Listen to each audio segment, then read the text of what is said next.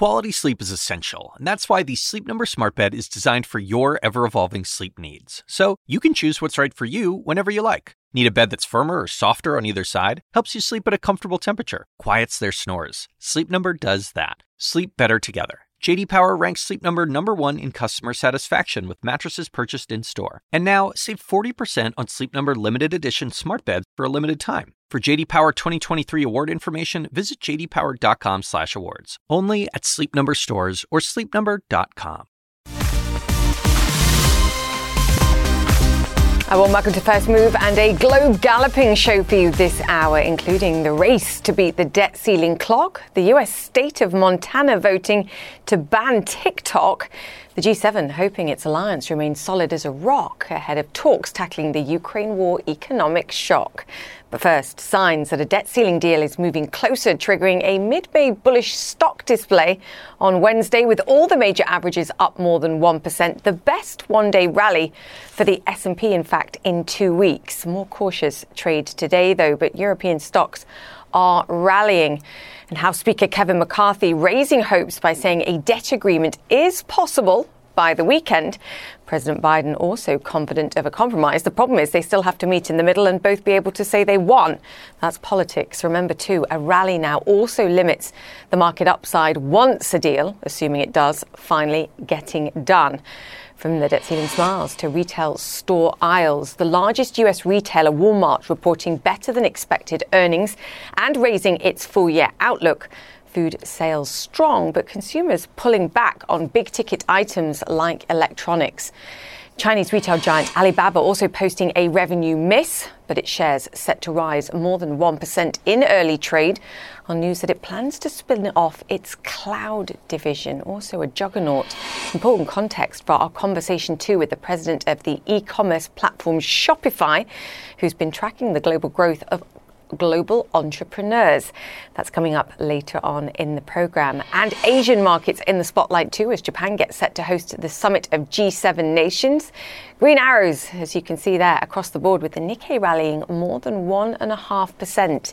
In fact, the benchmark Japanese stock index riding a 6-session winning streak and is now up 17% year to date. The broader Topics index hitting 33-year highs. I think that's a reflection of the upbeat outlook for profits, rock bottom interest rates, of course, and a noticeable pickup in inflation, and throw in investor-friendly corporate governance reforms. There's a whole bag of items there that are driving that, I think. Compare, though, and contrast with the mood in China. The US dollar trading near 6-month highs against the Chinese yuan on concerns that the Chinese recovery may be spluttering. And China, just one of the topics to be discussed at the G7 leaders meeting this week, alongside, of course, the drive for greater security in the Indo-Pacific region. And as we've mentioned, the war in Ukraine. And officials there say air defense systems intercepted 29 missiles launched by Russia overnight. This after China's special envoy wrapped up a 2-day visit to Kyiv, meeting with President Zelensky. Sam Kiley has all the details. In the latest moves in Crimea, there has been the derailment of an important train link between two major towns in the Russian-occupied peninsula that the Russians captured in 2014 and later illegally annexed. It is very much part of, or rather the heart of, the military effort against Ukraine, from which a large number of attacks have been launched. So the Ukrainians are saying that the railway seems to have got exhausted and had some kind of natural collapse. This is a typical tongue-in-cheek response that the Ukrainians have developed to any kind of allegations that they've conducted special forces raids or long-range attacks behind the Russian lines, particularly inside Russia itself, but also behind the lines in Russian-held occupied parts of Ukraine. But this is just the latest attack, which wears away on the Russian ability to reinforce its frontline positions, wears away too on the fighting spirit the Ukrainians hope of the Russian soldiers. But the Russians have been doing their own offensives. They're continuing to conduct offensives, according to the Wagner mercenary group, inside the city of Bakhmut. The Ukrainians are saying that they're managing to flank those operational activities of Wagner inside the city, both to the north and the south. with also claiming advances there. And at the same time, of course, in the air, the battle continues. Last night, there were some 30 missiles, the Ukrainians say, fired against various locations across the country. 29, they say, shot down. One may have got through, or the debris thereof got through and landed in an industrial area in the southern city of Odessa, killing one person. But clearly the Russians are continuing their campaign to try to soak up as much of Ukraine's air defences as they can ahead of an anticipated Ukrainian ground offensive. Sam Kiley there, and very much tied to what he was saying. US officials say damage to the Patriot missiles defence system was minimal following Russia's attack near Kyiv earlier this week. But Russia's state television is telling a very different story. CNN's Matthew Chance has more on Moscow's information war.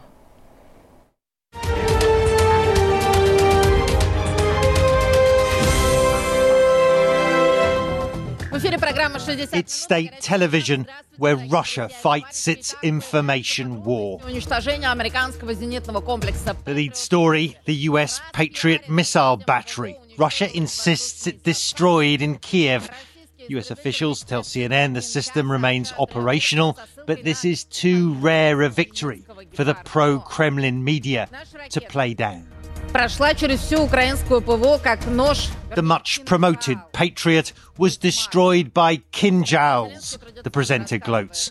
Our hypersonic missiles were so fast they cut through Ukraine's air defences like a knife through butter, she adds. As for the 6 hypersonic missiles, Ukraine says it shot down, a fantasy number, the presenter says, and more than we actually fired. A senior Ukrainian official now tells CNN only minor damage was caused to the Patriot air defense system when one of the Kinjals was shot down at low altitude on Tuesday morning. The official said the US-made system will be repaired soon, and an investigation is now underway into how the Patriot was targeted. Elsewhere, Ukraine says small advances have been made around Bakhmut. These night images appear to show an armoured push in the fields outside. But Russian state television is in the city, touring devastated front lines under constant fire with Wagner mercenaries who say they're confident they will prevail. We will take Bakhmut eventually, this Wagner commander tells the Russian TV crew following him around. But at what cost, we don't know, he admits. Another says they're shelling us from afar because they can't defeat us in close combat. We're too strong, he says. Ukrainian officials confirm fierce fighting in the city, captured on this latest drone video. Areas of Bakhmut suburbs devastated, but now being liberated, the Ukrainians say. And back on Russian TV, there's growing acceptance that what was meant as a short offensive in Ukraine has spiraled out of control, exposing weaknesses and divisions in the country. It's not a special military operation, says this guest on state television, but a fateful war that Russians must win or face destruction. As Ukraine prepares for a counter-offensive to reclaim occupied land, it seems Russia is also bracing for a fight. Matthew Chance, CNN London. And on the eve of the G7 summit, President Joe Biden met with Japanese Prime Minister Fumio Kishida. In a bilateral meeting earlier, the president emphasized America's close relationship with Japan amid China's growing military and economic might. As you said back in January when you were at the White House, I think the quote is, we face one of the most complex environments in recent history, security environments. And I couldn't agree with you more. But I'm proud that the United States and Japan are facing it together.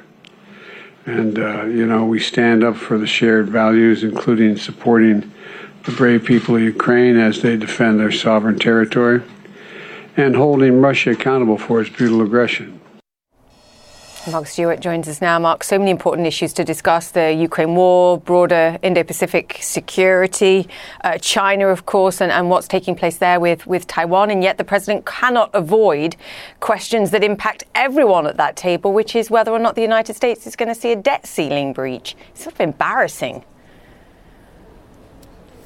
The debt ceiling doubt, no question, Julia, is something that the president just cannot avoid. It's the reason why he cut his visit short to both Australia and New Guinea. But as you and many of your guests have discussed in recent weeks, a debt default in the U.S. would not only be harmful to the U.S. economy, but it could have catastrophic side effects for really the rest of the world and the broader economy. And no matter what the G7 would like to discuss, it really could create a lot of hardship. So that is why the president is delaying or at least canceling this portion of the trip to Australia and to New Guinea. But on the topic of the debt ceiling, it is something that will likely come up for conversation when President Biden meets with these various world leaders tomorrow here in Hiroshima. They are expected to ask him some questions, and he will be expected to give some answers. With that said, we have heard, for lack of better words, some empathy from the Australian Prime Minister, who said he understood why the president had to make that decision. And it's not as if he won't meet with the leaders of the so-called Quad, Australia, Japan, India. They will all have attendance, even though they're not all necessarily formal members of the G7. They will be there, so there will be some discussions. But as you just mentioned, a whole list of important issues that also need to be discussed. Certainly Ukraine. And on the economic front, that will be a big part of the discussion. Right now, we still see Europe exporting items to Ukraine or to Russia. We see Japan importing gas from Russia. That's going to be something to see if that is restricted even further. And then, of course, this broader issue of China. What kind of statement will we get from the G7, if any? A lot of these countries do have an economic stake in the Chinese economy and may not want to rock the boat so much. But there could be issues about potential sanctions as well as economic coercion. We'll have to see on that. And finally, Julia, you talk a lot about artificial intelligence on your program. That, I am told, is also going to be on these G7 discussions. Yeah, fascinating. I can't wait to see what comes from that. But I also love your point about sanctions. And you can make a great show of solidarity, but if people are still purchasing items from Russia, then they're still arguably contributing to financing of the war. We'll discuss that later on in the show. For now, Mark, thank you. Great to have you with us. Mark Stewart there. Now, a very costly joke. Police in China launching an investigation into a comedian over a line he used on stage. The stand-up comic known as House referenced a slogan originally used by President Xi to describe the prowess of the Chinese army. An entertainment firm that hired him has been hit with a $2 million fine.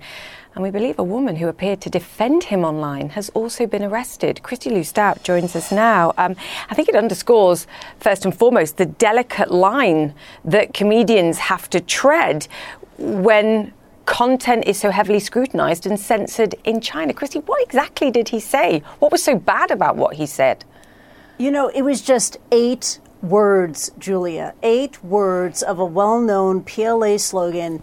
It was delivered as part of his stand-up set in Beijing on Saturday night. This Chinese comic who goes by the word house in English, his Chinese name is Li Haoshi. He riffed on that slogan that was used in the past by the Chinese leader Xi Jinping. He made this joke about watching his 2 rescue dogs, his 2 rescued stray dogs, go chase a squirrel. And it reminded him of that slogan that Xi Jinping used to praise the work ethic of the People's Liberation Army. Now, the joke, it went online, it went viral, and then on Wednesday, Beijing police launched an investigation, and authorities, they also fined the company that represents him nearly $2 million. And we heard this, let's bring up the statement for you, from the Beijing Municipal Bureau of Culture and Tourism saying, quote, "We will never allow any company or individual to wantonly slander the glorious image of the People's Liberation Army on a stage in the Chinese capital," unquote. The Bureau also added that the company would never be allowed to stage any future shows in Beijing. The company, which earlier apologized, has fired the comedian. The comedian, he himself is apologized profusely online. Now, in China, any insults against the military are illegal. In fact, a couple of years ago, that was when China passed a law banning insults or slander against the military. And right now, in the last couple of days on social media, some of them are praising the government's decision. They said, hey, this joke crossed a line. It was an insult. But there are others who are fearing a wider crackdown on comedy in China. And it's easy to see why.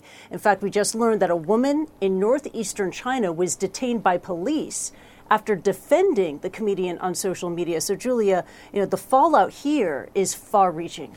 Back to you. Yeah, humor is a luxury, it seems, in a command economy. Yeah, high price to pay. Christy, great to have you with us. Thank you. Christy Lust out there. Now, Montana has become the first U.S. state to ban TikTok, not just for state employees, but for everyone. The governor signing the bill into law, which comes into effect in January of next year. He's highlighting privacy concerns tied to the Chinese-owned platform. Omar Jimenez has all the details. Omar, great to have you on the show. What's the reaction been? Of course. Well, the reaction from TikTok specifically has been very swift. They, of course, are against this action. But as you mentioned, Montana becoming the first state in the United States to ban TikTok, and literally would be prohibited from operating within the state lines. And the short of the concern is it's all over perceived security concerns. So ByteDance owns TikTok. That's a Chinese-based company, ByteDance is. And so U.S. officials are concerned that the Chinese government could access user data through ByteDance and through TikTok. And you see some of those concerns with the governor of Montana tweeting specifically that to protect Montanans' personal and private data from the Chinese Communist Party, I have banned TikTok in Montana. And so, you see some politics in there, of course.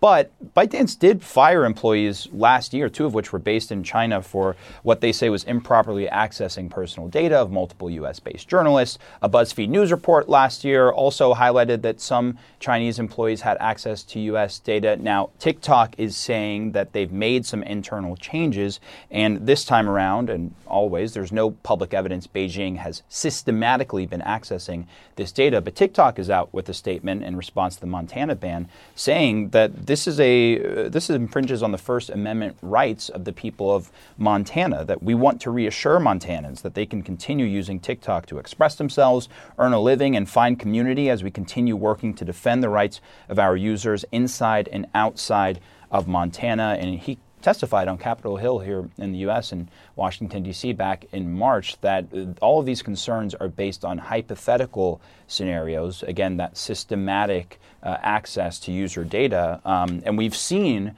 Montana joins now the more than half of U.S. states that have banned TikTok on government-issued devices. But of course, this one is the most strict of them all, extending to an outright ban on TikTok. That law goes into effect in January. Yeah, it's funny that you chose to respond in terms of what TikTok thinks. I was thinking about, what about the users of TikTok? How furious are they? Oh my goodness. The users can't be happy about it either. I know. I think it's about 1/5 of the population.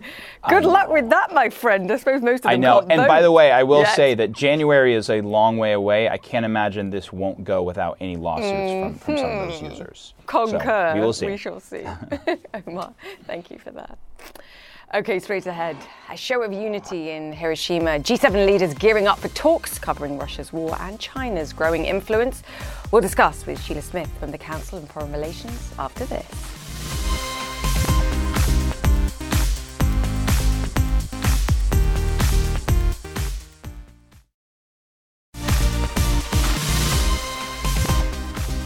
Welcome back to First Move, and eyes on Hiroshima ahead of the G7 leaders meeting set to begin on Friday. The summit from the world's leading democracies is expected to focus on the war in Ukraine and how to counter China's growing influence around the world. At a bilateral meeting earlier Thursday, Japanese Prime Minister Fumio Kishida told US President Joe Biden that the cooperation between their two countries has evolved by leaps and bounds. Quote, and joining us now is Sheila Smith. She's the John E. Merrow Senior Fellow for Asia Pacific Studies at the Council on Foreign Relations. Sheila, great to have you with us on the show. I love the way that you described the meeting between these two leaders, and you described it as an opportunity to bask in multilateral momentum. Describe what you mean, because Kishida certainly put in a lot of geographical legwork ahead of this meeting.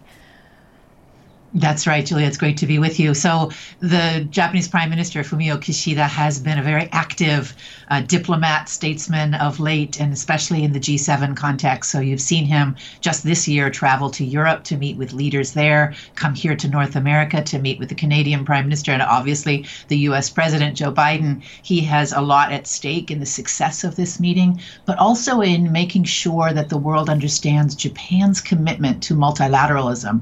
And you'll hear that in his language. You'll see it, I think, in the G7 statement that will be issued. There's a lot on the table here in terms of not only Ukraine, but also obviously in the Indo-Pacific, concerns about China and Chinese behavior. And of course, the G7 is an economic gathering as well. So the spillover effects of the global economy of the conflict in Europe is also on the Prime Minister's mind.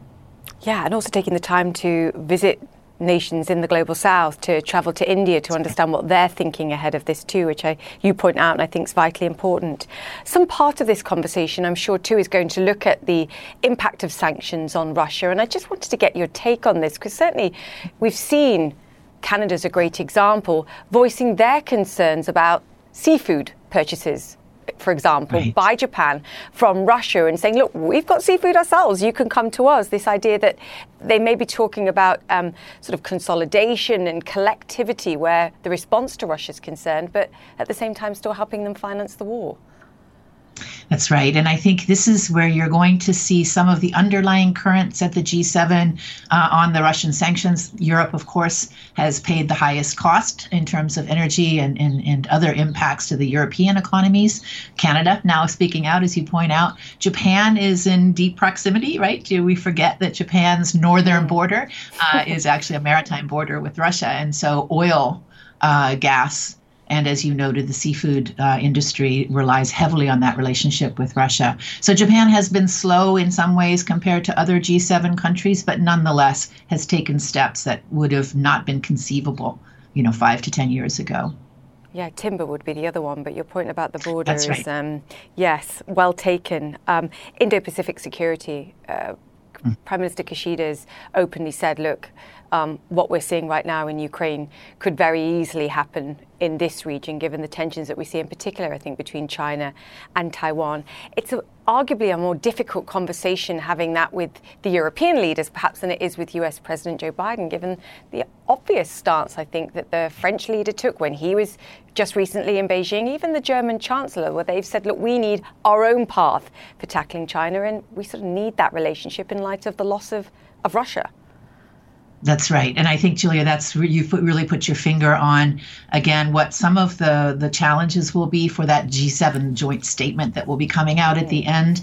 France and Germany in particular have made their positions clear that their economies are suffering because of Russian sanctions, and have been fairly explicit to say, China, you can't ask us to stop our deep economic engagement with China.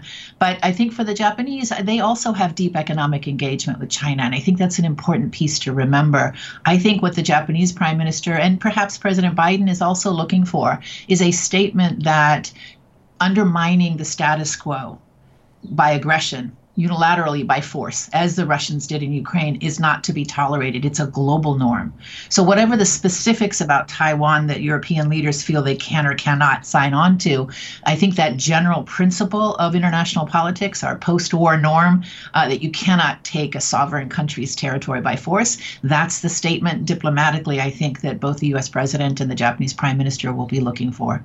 Yeah, the question is how much can they push the Chinese leader perhaps to follow their own principles for finding some kind of solution here, because they actually mentioned that point. I want to get your take as well on the perhaps thawing of relations is not the right way to phrase it, but the better relations between South Korea and Japan at this moment, and the sort of trifecta of the United States, South Korea and Japan on this, but beyond too in the region.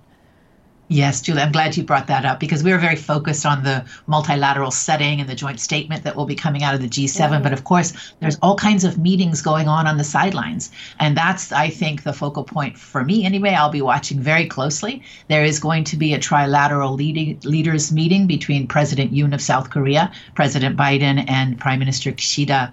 I expect there have been bilateral summits back and forth between South Korean and Japanese leaders. So President Yoon went to Tokyo. Tokyo.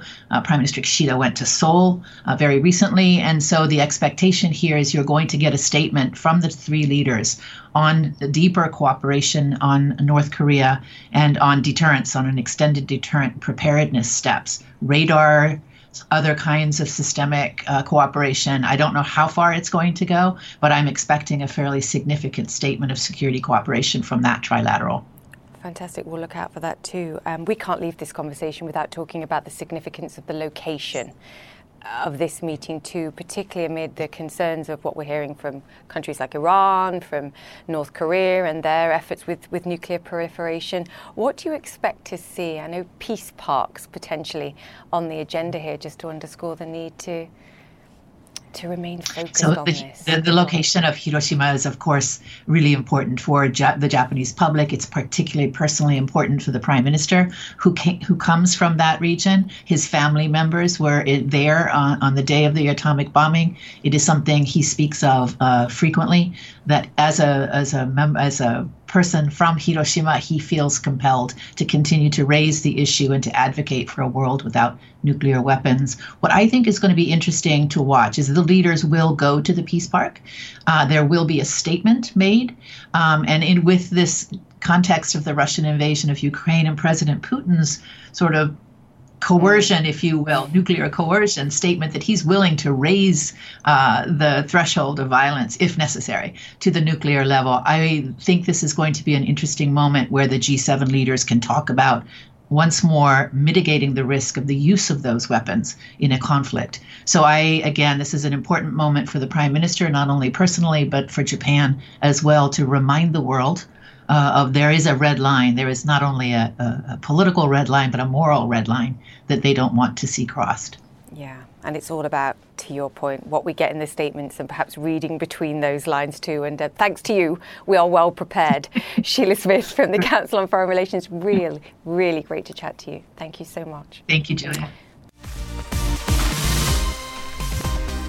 Welcome back to First Move, and US stocks are up and running for the Thursday session, and it is a softer picture overall. Consolidation, perhaps we can call it that, after a broad-based rally on Wednesday driven by hopes for a debt ceiling agreement. More on that in just a moment. In the meantime, Walmart, an early session winner after posting better than expected profits and sales. That's the largest US retailer, also raising its full year guidance too, thanks in part to strong growth in its grocery and online divisions.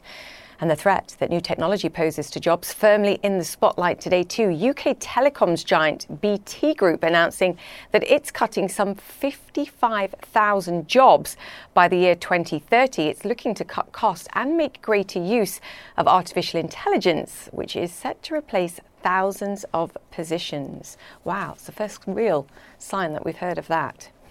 Now, before leaving for Japan, President Biden told reporters he'll be in, quote, constant contact with his team negotiating with Congress over the debt ceiling debate, and with House Speaker Kevin McCarthy too.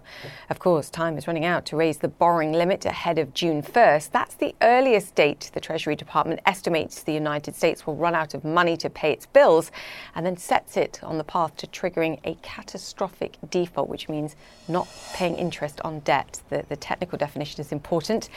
Arlette Saenz joins us now from the White House. I don't want to make light of it, Arlette, but I do think we're going to get to a stage where we both feel like Groundhog Day when we talk about this on a daily basis. Are we closer than we were yesterday and closer than we were after the weekend?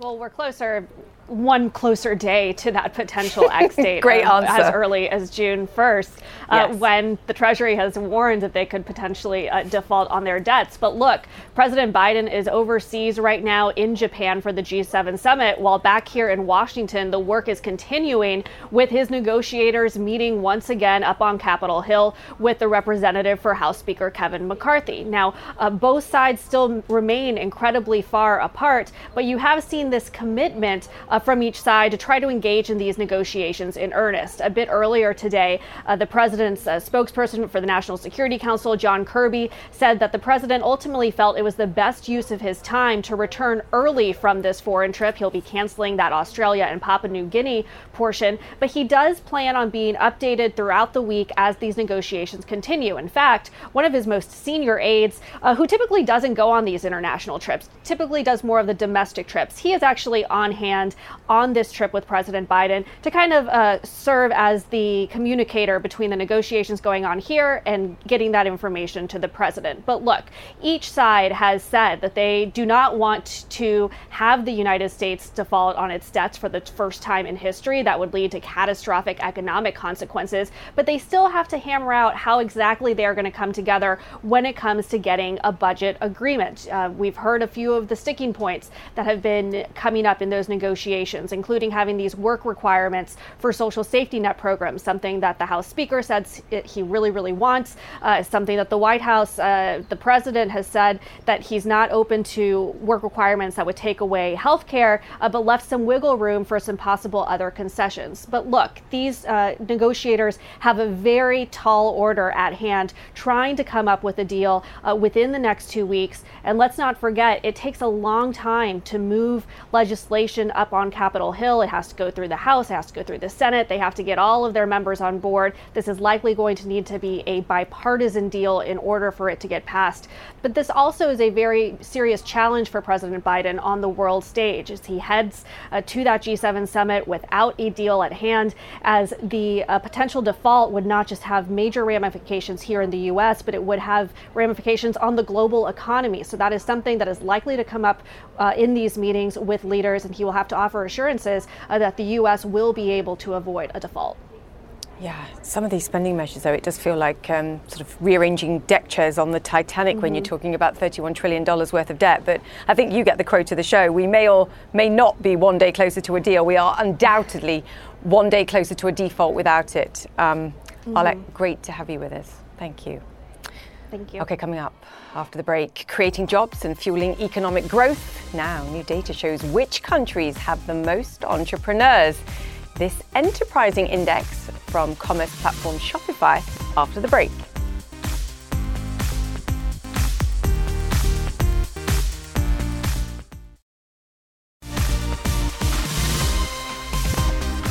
Welcome back to First Move. Data collected from millions of entrepreneurs all around the world has been pulled together for the first time in a global index measuring their economic benefits. The information was collated by Shopify, the global commerce platform that says it's effectively a one-stop shop for retailers selling online and beyond. Take a look at some of these highlights. No surprises, perhaps, that the United States tops the list, considering the sizable presence Shopify has on that market. But just take a look at the numbers on the right of your screen, and you'll notice the Czech Republic has the highest rate of job growth. You'll see it's up nearly 34% year on year. Then the strong export growth in Japan, that's up nearly 30% in a year. Then compare and contrast with China. Exports by Shopify sellers there are down 19%. And as you can see, the other indicators from that nation are lower too. Much to discuss. Harley Finkelstein is the president of Shopify, and he joins us now. I absolutely love this index, Harley, and welcome to the show. I think there's a given wisdom that entrepreneurship and entrepreneurs specifically are vital to drive jobs and growth, but it's just tough to quantify the impact. Explain how you did this. Yeah, so thanks for having me on the show again, Julia. Always great to be back here. As you know, at Shopify, we live and we breathe entrepreneurship. And I think it's clear that entrepreneurs are certainly the backbone of the economy and local communities. They create jobs, they anchor our cities, our towns, but they have a massive impact that goes so much beyond their own business. The problem is there's never really been any type of database that measures the actual impact of entrepreneurship.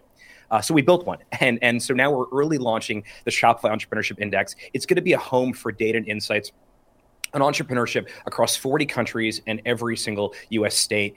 And we're going to be updating this every single quarter so people can see how things are trending, including where entrepreneurship is booming. And the reason we did this was no one else has a list like this, the data like we have, because we power millions of stores in the U.S. alone. We have more than 10% of all e-commerce going through Shopify. So we really thought that it would be an important thing to put out there. And the reason we're doing it is because we want to power policymakers, government, media, public with information on how to create more entrepreneurship. Now, one of the things that's fascinating, you pointed this out in your introduction, which I think you hit right on the head, which is that despite a very challenging macro environment right now, entrepreneurship is having a renaissance. I mean, in the U.S. alone, there was a record 10 million applications over the last 2 years for new businesses. That is higher than the last 20 years. So there's a lot to be excited by when it comes to entrepreneurship. Yeah, I've got a million questions.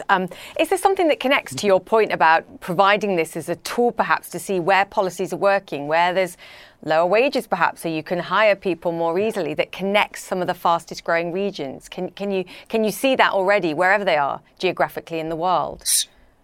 Certainly. There are countries that are adopting a much more business-friendly climate. So here are a couple examples. Easier access to technology, to high-speed internet, to funding, encouragement from governments that are actually streamlining regulatory processes, like things like just registering a business, or patent protection, or tax incentives, places where access to capital and where permitting is a lot easier. You are seeing more and more entrepreneurs. And the results, as you sort of discussed, they're pretty remarkable. The U.S. ranks number one, but after that, you get into some other places which are maybe a little bit less obvious, which we should talk about as well. But just focusing on the U.S. for a second, we saw total jobs supported or jobs created, GDP impact, and business activity by Shopify entrepreneurs each increased by 11% since 2021. And when you expand, beyond just U.S., you see countries like in Europe, like Lithuania and Romania, place second and third globally. APAC continues to grow as a hub for entrepreneurship, but 4 of the top 10 most entrepreneurial countries in the world are actually in Asia, with a significant concentration coming from East Asia and Australia. So it's not just happening in the U.S., it's happening everywhere, but you're certainly seeing places where they're making a concerted effort to really foster entrepreneurship that are seeing the biggest results. Too many questions. I want to ask you about all of these things. I found the growth in Eastern Europe fascinating, given the challenges that we've got going there. But now you've just teased me with Asia. So we have to talk about that, because I think Japan was one of the ones that really stood out to me and surprised me. And obviously the sort of slowdown that we're seeing in China. Just as quickly as you can, because I want to talk about Shopify. Sort of compare and contrast and explain what you're seeing in those two places. Yeah, I mean, Japan ranked number 10 globally, and its impact across every single metric that was measured was up. So business activity increased by 24% in Japan. Jobs supported by our entrepreneurs are up 24%, and the GDP impact is up 23%. So I think Japan's doing a really good job of not only fostering entrepreneurship, but making it a lot easier for the businesses and the brands and the retailers in Japan to sell outside of Japan. And the proof is in the pudding here. Yeah.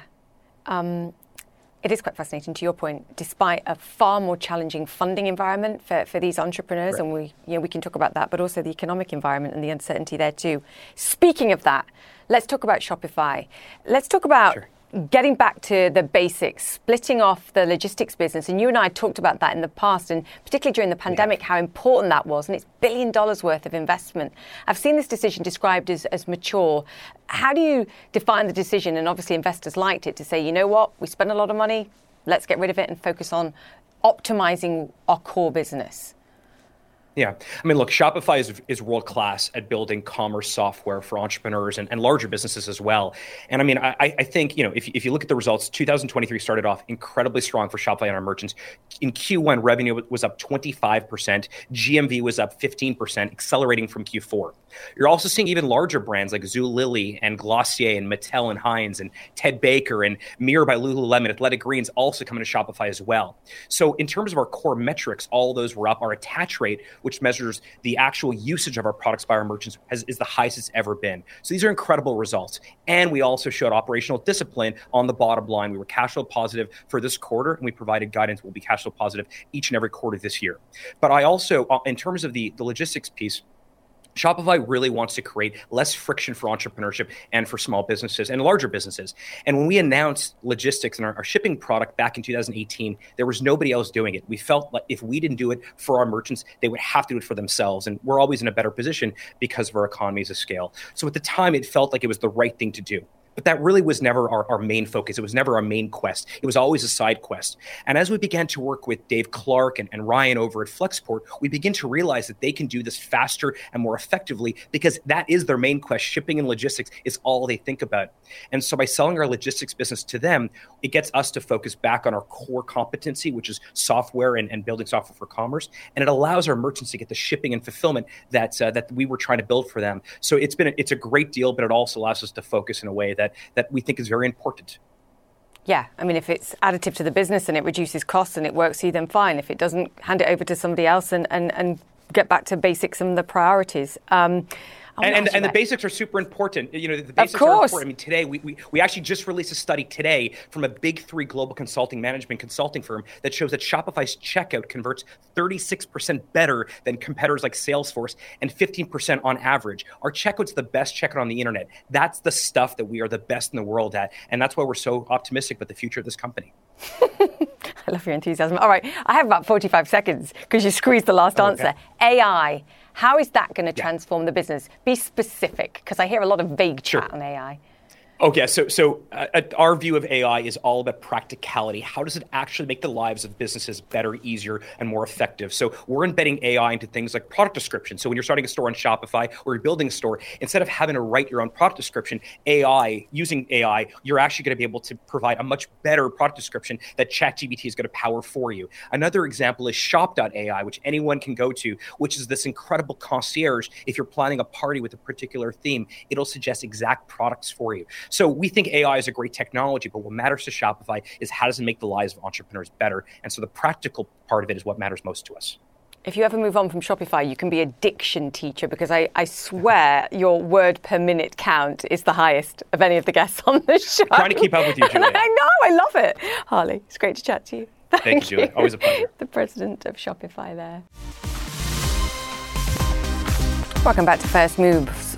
Forbes announcing its annual 30 Under 30 Asia list, featuring young people who are driving positive change and innovation all across the region. And the list is broad, from insurance solutions in India, K-pop bands from South Korea, to a mental health advocate in Hong Kong. And these young people are powerful. They have a combined 220 million followers across social media and have raised an estimated $1.6 billion worth of funding, according to Forbes. And joining us now is Rana Watson, Special Projects Director at Forbes Asia. Rana, welcome to the show. This is very exciting, and I know you've been doing this now for 8 years. I think what surprises me most is the sheer breadth and level of innovation, despite the fact that we know economic conditions are challenging, and it's tough to get money for some of these young people. That's right, Julia. Thank you for having me. Exactly. You mentioned the founders on this year's list, which account for about 70% of the 300 people on the list, have raised a total of $1.6 billion in funding this year. But last year, for example, while some parts of the region were still dealing with the pandemic, they have raised, the batch of last year had raised $3 billion. So funding has definitely gone down, but innovation hasn't. As a result, we actually see people entrepreneurs aiming less to create one product or one app to be for everything, for everyone, everywhere, and are instead actually focusing on core products that are local in their markets and that they can develop and grow from there. Yeah, it's fascinating. I mean, I was just looking at the numbers. It's fairly evenly split between China, Japan, South Korea, and Singapore, but way out in front is India. What's driving that? And just give us a flavour of some of the entrepreneurs that you were seeing there. I mean, one of the ones that stood out to me, Loop Health, healthcare insurance in India. Yes, that's right. India has been dominating the list for the past few years. It was China to start with, and then as the gadget and consumer product market gone down, and now we see more trends into people trying to build more software. India is back on the rise, and it is, of course, now the most populous country in the world, so it's no surprise. But we do see Indians across all the categories that we have on the list doing great things. You mentioned Loop Health, which is trying to make healthcare insurance more accessible to people. We also have people who are creating tech companies, but not the ones that we're used to during the pandemic, where you actually give the lessons online. They're actually believers in offline learning, one-to-one, but they're using technology as a software, as an app, to connect students, to connect parents who want to track the progress of their kids. So there's a really interesting way in looking at tech, not just as an end result, but actually as a way to make things more convenient. Yeah, and also learning from what the challenges that we saw during the pandemic and trying to optimize in terms of education is, it seems very obvious, but vital that we do this and we do it fast. AI, we have to talk about AI. Sort of everywhere you look, the physical use of it rather than just vague references was something else that leapt out at me. Yes, and I was listening to your conversation earlier. AI was featured 32 out of the 300 founders on our list are actually using AI as a big part of their companies. I'll give you examples from Japan, for example. One of the companies using AI to analyze images to assess quality control, something that had been done manually. So they're really cutting the time by about 95%. We also have usage of AI in farming and agriculture, creating software that could analyze crops and help farmers. There is AI as actually Harley mentioned creating product descriptions, which is funny he mentioned it because there is a company on the 30 under 30 Asia list in Singapore doing exactly that. It's doing a specific product that helps companies who are retailers and content creators produce content and better product descriptions using AI. So yes, AI is everywhere. It's just the beginning. That's how we see it. We agree. And I would be very remiss if I didn't mention that our very own Selena Wang was mentioned in this as well. So congratulations to her. Rana, great to have you on. Thank you so much for the list and joining us to talk about it today. The Special Projects Director at Forbes Asia there. Thank you. Thank you. And that's it for the show. Connect the World is up next, and I'll see you tomorrow.